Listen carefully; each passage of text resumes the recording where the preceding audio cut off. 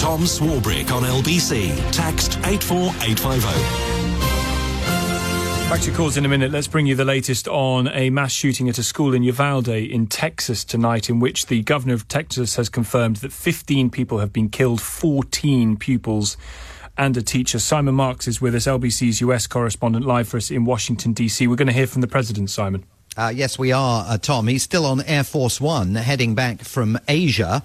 He'll be landing in about an hour's time at Andrews Air Force Base, and then he will be addressing the nation at 1:15 in the morning UK time, 8:15 p.m. here, right in the middle of America's prime time, as the country reacts to yet another mass shooting atrocity. There have been more than 200 of them so far in the United States this year, but this is utterly devastating. 14 children and 1 teacher killed today at the Robb Elementary School in Uvalde. That's west of the city of San Antonio in southwest Texas.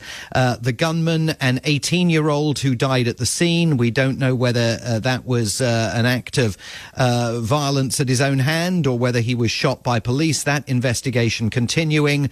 Most of the victims appear to have been around the age of 10. This gunman seems to have targeted 2nd, 3rd and 4th grade classes. Those are children aged between about 7 and about 11. And there are tragic scenes taking place in Uvalde even now. Parents heading to a civic centre where they hope they will be reunited with children who have survived this assault, but in some cases are emerging from that civic centre having been given truly devastating news, the worst news, of course, that any parent could possibly receive. Here's what Texas Governor Greg Abbott had to say a little bit earlier, providing the first details that we'd had of the assault on the elementary school this afternoon. The shooter was Salvador Romas, an 18-year-old male who resided in Uvalde. It's believed that he abandoned his vehicle and entered into the Robb Elementary School in Uvalde with a handgun, and he may have also had a rifle, but that is not yet confirmed according to my most recent report. He shot and killed horrifically, incomprehensibly, 14 students and killed a teacher.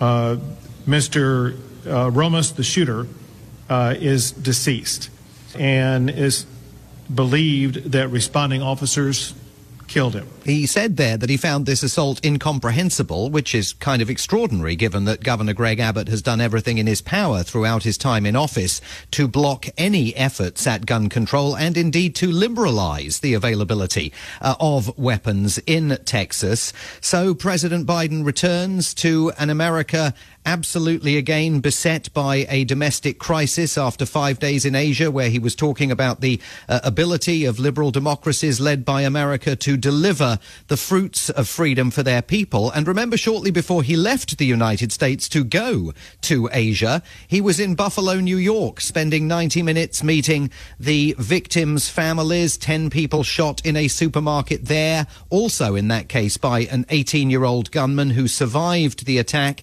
is an alleged white supremacist, now facing murder charges and possibly soon to face federal hate crimes charges. Before he left that airport in Buffalo, and this was exactly a week ago, President Biden was asked, after his meetings with those victims' families, what was he going to do to try and persuade members of Congress to get moving on the issue of implementing some kind of common sense gun control legislation. But you can hear in President Biden's words this time last week that he was fully aware that the Buffalo massacre had done absolutely nothing to change the political calculus, the political equation on gun control on Capitol Hill. Not much on executive action. I've got to convince the Congress that we should go back to what I passed years ago.